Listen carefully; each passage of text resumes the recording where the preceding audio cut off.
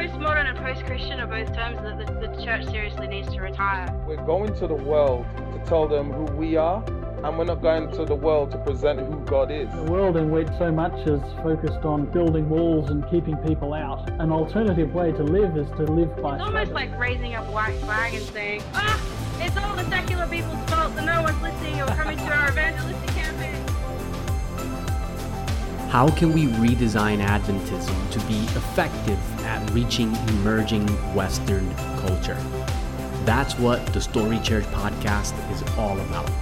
Adventism redesigned. Hey everyone, it's Pastor Marcus here, and I want to welcome you back to Cringe-ology. Actually, I'm welcoming you back to the overall podcast, which is not called Cringe-ology. The podcast is the Story Church podcast, and I want to welcome you guys back for another episode. And yes, we are doing the Cringe-ology series, and I am now at part 6 of Cringe-ology. And if you're tuning in for the first time, Cringe-ology is basically theology that makes us cringe.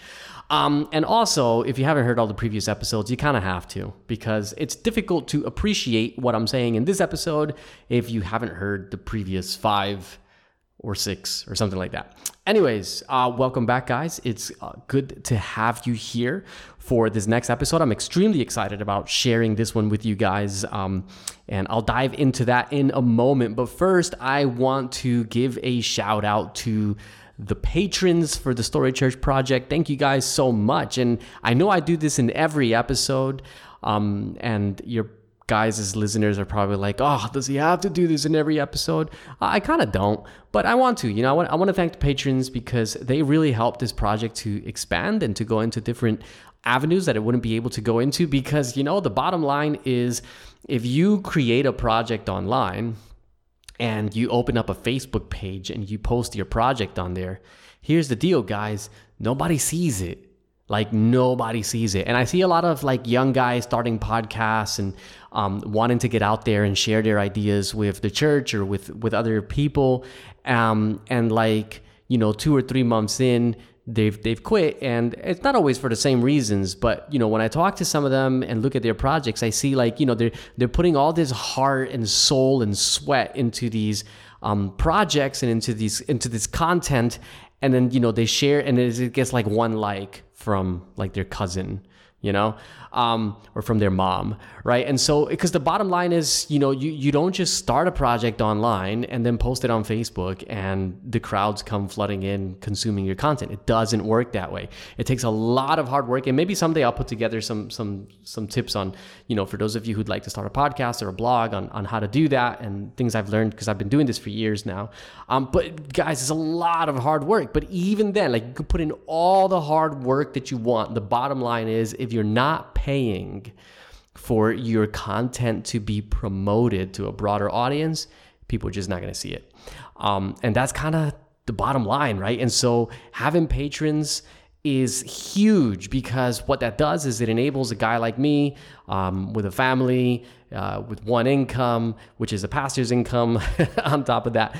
It enables me to say, all right, well, here is some help that the patrons are providing that can allow me to then get the content into a broader audience that would never, ever, ever see the Story Church Project, just because that's the way social media is set up. It's set up to hide your stuff, unless you're doing paid advertising. So thank you, patrons. And that's not the only thing. It's not just about ads, right? It's also about being able to branch out into different avenues of the Story Church Project, creating more content and better content. That's really, really helpful when you have patrons. So there's some pretty cool and exciting things coming next year I want to tell you guys about. There's going to be some changes coming, and I'll talk a bit more about that next year. But thank you, patrons, and a huge shout out to The Haystack. The Haystack is the voice of millennials in the Seventh-day Adventist Church. They focus on life, culture, and theology, and they do some great stuff, guys. So check them out. I'm especially fond of their doco series, The Wound. If you haven't seen it, so good, so good. So thank you guys. Thank you guys over at the Haystack for what you guys are doing, and also for sponsoring a lowly podcast like the Story Church Project all the way in the other side of the world in Perth, Western Australia. Okay. Let's dive into this, guys, because that was really long. Now, in this week's blog/podcast, I want to focus on the next item on our list of cringy Adventist beliefs. And again, this is not theological or doctrinal beliefs that I'm dealing with here, but folk beliefs, things that have crept in through the years. Now, some of you might be wondering, like there's a lot of stuff that you're not covering that's quite cringy in Adventist belief. And, for example, I'm not talking about beliefs like the eternal subordination of the Son, which some Adventists use to bolster the idea of male headship, right? That's an idea that has snuck into Adventism in recent decades and has never been a part of our identity or our theological makeup. And if you go on the actual blog, there's a link there for an ebook that you can read that talks about the history of male headship and the eternal subordination of the Son sort of stuff, and how that crept into Adventism. And that's pretty cringy stuff, and I'm not talking about that. And I'm also not talking about specific concepts like, for example, the New World Order, which Adventists have rummaged about for decades, especially when they're getting into prophecy. This belief also snuck in to Adventism, and it's sabotaged our prophetic message for decades. This whole concept of the New World Order, not a part of Adventist eschatology, right? So, and I've got a link there for a book by Alan Roesch as well, an ebook that you can read too, which is titled, The New World Order part of Adventism? It's like a question, right? Anyways, I butchered that title, but you can get that there, and he shows how, like, historically, it's not a part of our identity, of our apocalyptic message. So again, that's another really sort of like cringy, conspiracy theory thing that I'm not getting into. And here's the thing, like, while these two and other similar beliefs are certainly false and not part of an authentic Adventist theological paradigm, the reason why I'm not addressing them specifically is because I'm focusing more on their root causes. And you got to remember that the Story Church Project is fundamentally about redesigning the local Adventist church for mission. And so I don't want to get too caught up in theological pontification. I want to hit at the root causes that, pastors, leaders, etc., can then use and take into their local churches and use some of this content and tweak it and adapt it and embetter it. Is that even a word? Improve it. There you go. And yeah, just be able to take the congregations in a more positive direction. And so for me, I think it's more valuable to deal with root causes than to start picking at all the fruits. Now, in my opinion, as I've said already, the root of all Adventist cringeology begins at fundamentalist verbal dictation. And then it flows into what we've already explored: frugalism, perfectionism, reclusivism, distinctivism. Today we're going to talk about cynicism. The next episode is going to be about Eurocentrism. So in a sense, fundamentalism is this foundation. I want you to sort of picture it this way. There's an image on the blog, but if you're not going to see the blog, just going to picture it this way, like a foundation, a concrete foundation of fundamentalism with the other concepts functioning as pillars. And when a person has this, they then build their entire Adventist theological trajectory with these ideals as the grounds for interpreting Scripture. And the result is a version of Adventism that's so detached from real life and repulsively toxic that the mission of the church is effectively killed. And exposing this self-limiting structure that exists among us is part of what must be done in order to heal our church and restore its missional effectiveness. And it's super important, and here's why: because there's this tragic thing that happens when a person is working off of this paradigm, right? Fundamentalism as the foundation, and then they've got these pillars of frugalism and, cynicism and perfectionism, and then on top of that is where they build their Adventism. And the tragedy with this is that when a person has this system, this paradigm, it doesn't matter how much you as a pastor or elder or youth leader, it doesn't matter how much you preach about the love of God, the gospel, or anything else, because everything is interpreted through this substrate. And this is because such a person's entire understanding of Adventism, rather than rooted and founded in God's character of love, his desire to be with us, right, the sanctuary, and his free gift of salvation, it's rooted in this, sort of fundamentalist thing that we've been talking about. And no matter what you say or how you say it, or how much you quote Ellen White or Paul or even Jesus himself, until this structure is deconstructed, the person will never be able to fully grasp the heart of God. And as a result, they'll never actually come to reflect his missional heart. And when that person happens to be most of the members in your church and it's bored, then you have a church that will never realize its true missional potential. And so if this is ever to take place, this structure that we've been discussing in Cringe-ology, it's got to be exposed and deconstructed and then rebuilt with a biblical balanced foundation of God's heart. So in this week's episode, I want to tackle item number 6 on our cringeological list, and you will see over and over again how item number 6 is actually just an outflow of items 1 through 5 that we've covered already. And this is the item that I've labeled cynicism. Now, of course, cynicism is a very broad term that can be applied in a lot of different ways. So in our particular context, I'm referring to cynicism like I'm talking specifically about apocalyptic cynicism, all right? So what exactly is apocalyptic cynicism? How does it kill Adventist mission? And why is it false? Let's find out. And I'm going to start with question number 1. What exactly is apocalyptic cynicism? So in short, apocalyptic cynicism is the Adventist tendency to view end-time events in a dark, cynical way, with the powers of evil as the central characters in the story rather than the person of Jesus. So when a person attempts to restore the centrality of Jesus in the end-time scenario, those with this more cynical taste view this as watering down the urgency of the warnings Adventists must be given to the world. So such folk also tend to complain about how pastors no longer preach about the Pope and other deceptions circulating the globe. They tend to be more interested in a rigid faith that focuses on all the evil things happening in the world. And they tend to derive a sense of spirituality and preparedness from being in the know of things that everyone else is ignoring. So apocalyptic cynicism goes hand in hand as well with sort of a conspiracy consciousness that seems to find relief in discourses on secret societies and hidden agendas and fueled by corporations, governments, and industries. And there doesn't seem to be much of an end to that rabbit hole. Now, why is apocalyptic cynicism false? And here's where things get tricky. Because identifying why apocalyptic cynicism is false is not as easy as most people imagine it, and I think maybe that's one of the reasons why we still struggle with it. And so what I want to do, because this is tricky, is I want to illustrate my point by borrowing from 2 characters in the 2016 DreamWorks animated film Trolls. Now, I don't know if you've seen the movie Trolls. It's a little animated cartoon movie. So if you haven't seen it and you don't want any spoilers, then you're going to have to stop the episode, or this episode rather. If you have seen it, then you'll recognize my sort of overview. It's just a brief overview. But here's the thing. According to the film's storyline, there are 2 societies that exist in tension. So the first is the Society of the Trolls, who happen to be these small, helpless little creatures who live in mushrooms and underground burrows. And they have this irritatingly positive outlook on life, which basically means they sing lots of songs and they have lots of parties. And they're also very colorful, right? Their skin is actually like colorful.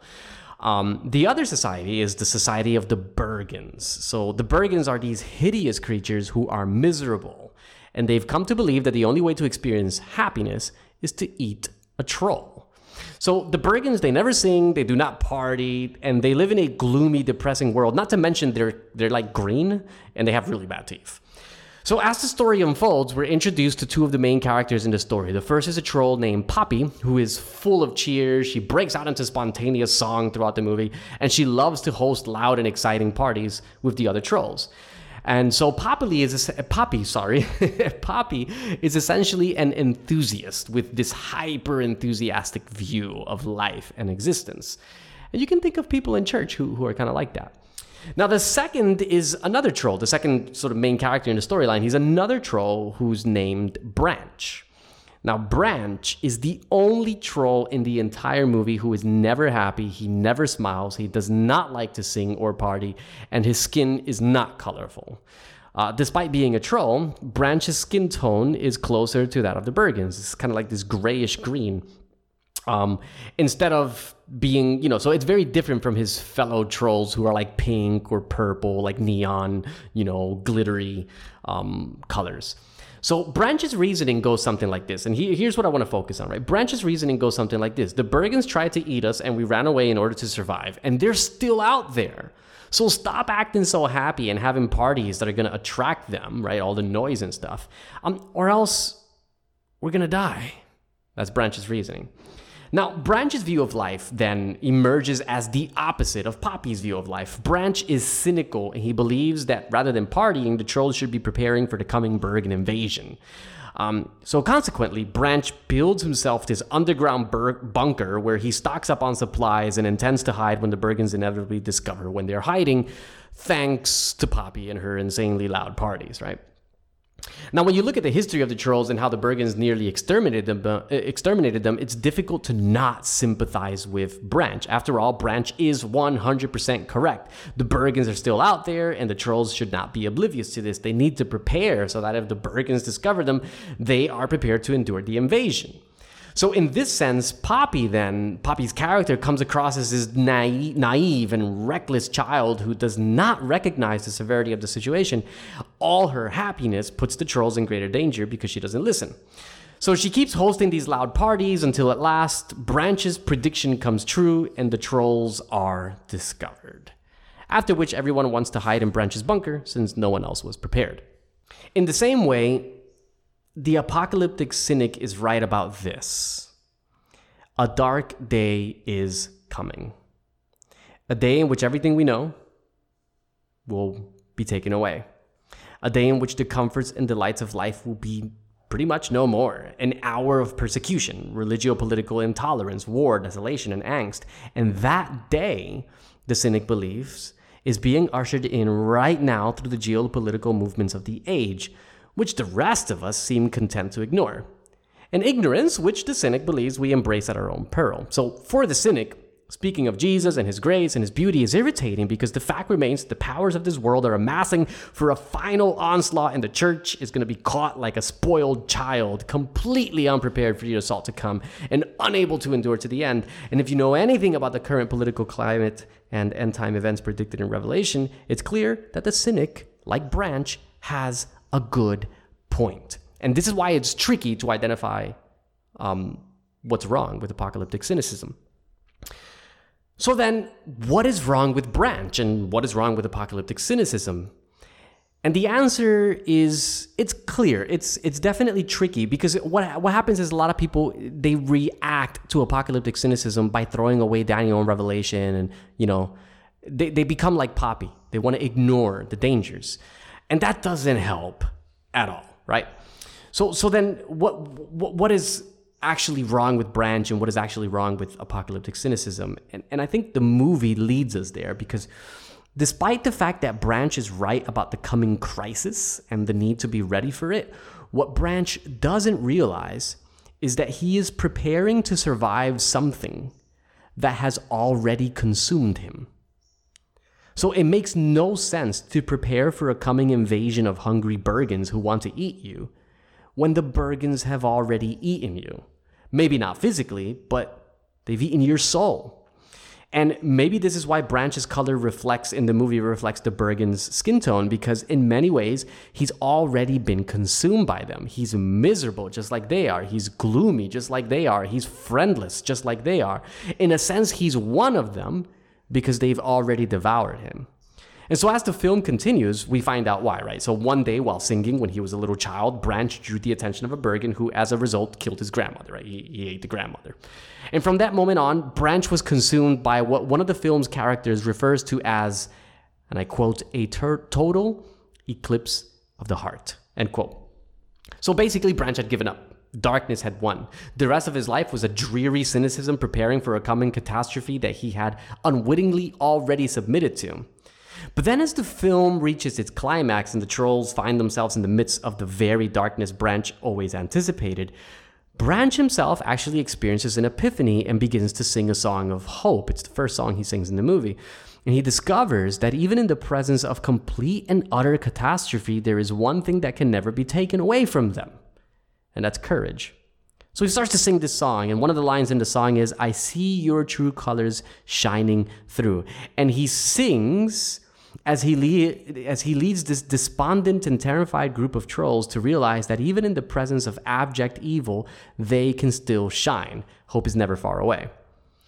And I would contend that it is in Branch, and I know this is just a silly movie, but I think it illustrates my point pretty well. That's in Branch that we see why apocalyptic cynicism is false. First, because the one who embraces it has already allowed himself to be overcome by the very enemy that Christ already conquered. And second, because in Jesus there is hope, even in the darkest hours. And maybe this is why Isaiah, right, in Isaiah 8:11-13, he says this, and I quote, "The Lord has given me a strong warning not to think like everyone else does," he says. "Don't call everything a conspiracy like they do," God says. "And don't live in dread of what frightens them. Make the Lord of heaven's armies holy in your life. He is the one you should fear. He is the one who should make you tremble." End quote. And again, that's Isaiah 8:11-13. Now, Ellen White reflects this reality as well when she writes in Desire of Ages, page 153, "We should never give to the world a false impression that Christians are a gloomy, unhappy people.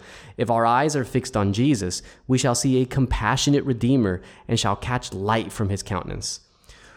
Wherever his spirit reigns, there peace abides. And there will be joy also, for there is a calm, holy trust in God." End quote.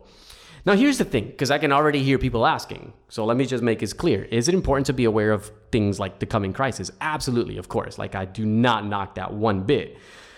But not to the extent that we forget the coming Christ. There is totally a dark hour coming upon this land, but there's also a bright hour. In fact, the brightest the world has ever seen that will follow in its wake. And we ought never to be despondent or afraid or overcome by the paranoia of a culture without Christ, because we have Christ and he's more than enough. And maybe, like, my favorite statement on this whole issue, it also comes from Ellen White in Signs of the Times, March 17, 1887. And it says this, and I quote, "The shortness of time is frequently urged as an incentive for seeking righteousness and making Christ our friend. This should not be the great motive with us, for it savors of selfishness. Is it necessary that the terrors of the day of God should be held before us, that we may be compelled to right action through fear? It ought not be so. Jesus is attractive. He is full of love, mercy, and compassion. He proposes to be our friend, to walk with us through all the rough pathways of life." End quote. So my final question before we wrap this episode up is, how does this belief kill Adventist mission? I'm going to point out three things as I usually do. The first is this, and you might be surprised by this one. How does this belief kill Adventist mission, this apocalyptic cynicism? And here's the first one. It is actually a worldly message. Now, how so? Allow me to explain. Before World War II, the Western world was a whole lot like Poppy, enthusiastic about the future and what the future held. And in many people's eyes, science was leading humanity toward a utopia unparalleled in Earth's history. But then World War I, the Great Depression, and of course World War II happened. And in the wake of these immense catastrophes, the world became a whole lot more like Branch. The emerging postmodern sentiment was no longer enthusiastic, but cynical, and dystopia took the place of utopia. And you can see this in popular novels, films, and TV series like The Road, The Hunger Games, and The 100. These are excellent examples of this cynical view of human progress, which depict the complete collapse of the modern age and the arrival of a dark and twisted future. This is very postmodern, right?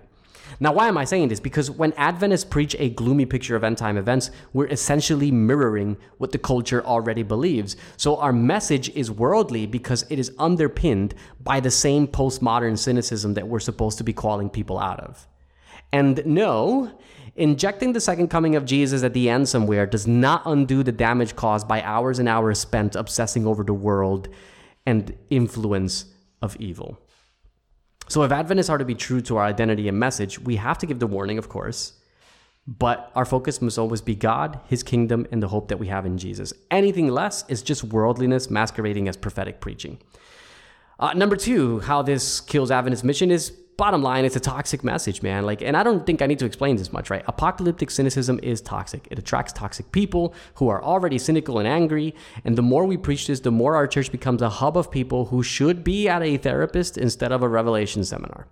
So in short, a toxic message is simply going to attract toxic people until you end up with a toxic church incapable of giving hope to the world because they are, well, toxic. And number three, it forgets what matters most. And here's the bottom line. Apocalyptic cynicism it forgets that what matters the most is the gospel going to the whole world.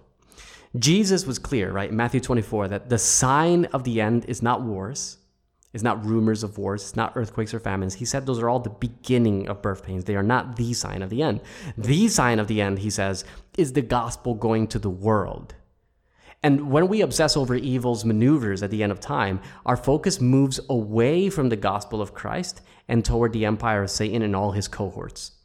And Jesus never said the end will come when the warning about the Pope, Sunday law, and secret societies goes to the whole world. He said the end will come when the gospel of the kingdom, that is the good news of God's kingdom of love, is proclaimed to the whole world. And apocalyptic cynicism damages this focus by turning our eyes toward the intoxicating and addictive narratives of evil. And let me be honest, I used to be into this stuff, man. I used to be into all the conspiracy theories and all this stuff. And it's intoxicating, right?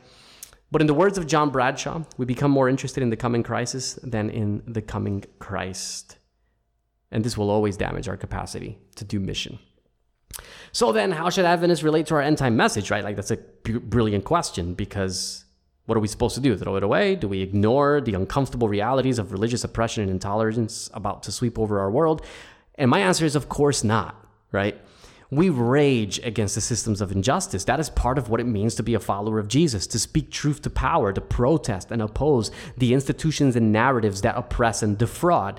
But we've got to do it with Christ at the beginning, center, and end of the entire narrative, because this is going to enable us to present the apocalyptic message with balance and enthusiasm, giving the culture hope and joy in Jesus.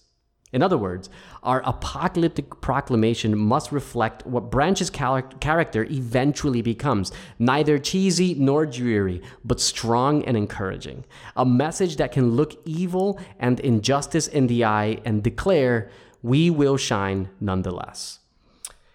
So that's it for today, guys. I hope that made sense, and that you can get a bit of a better understanding of what the challenges are with a cynical approach to Daniel, to Revelation, to end time events, and encouraged to live Jesus up in everything that we say, especially in the apocalyptic message. Now, I have a big announcement before I wrap up this episode. And here's the big announcement. I am going on annual leave, and I'm going to be working on some other projects in the background, and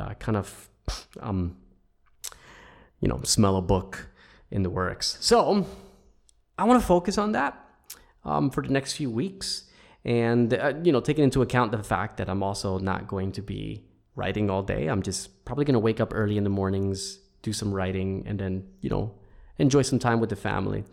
So because of that, because I want to focus on that, I'm actually going to be, the Story Church project actually as a whole, it's going to be silent for the next 4 or 5 weeks, guys. So when I return, I'm going to finish out our Cringe-ology series.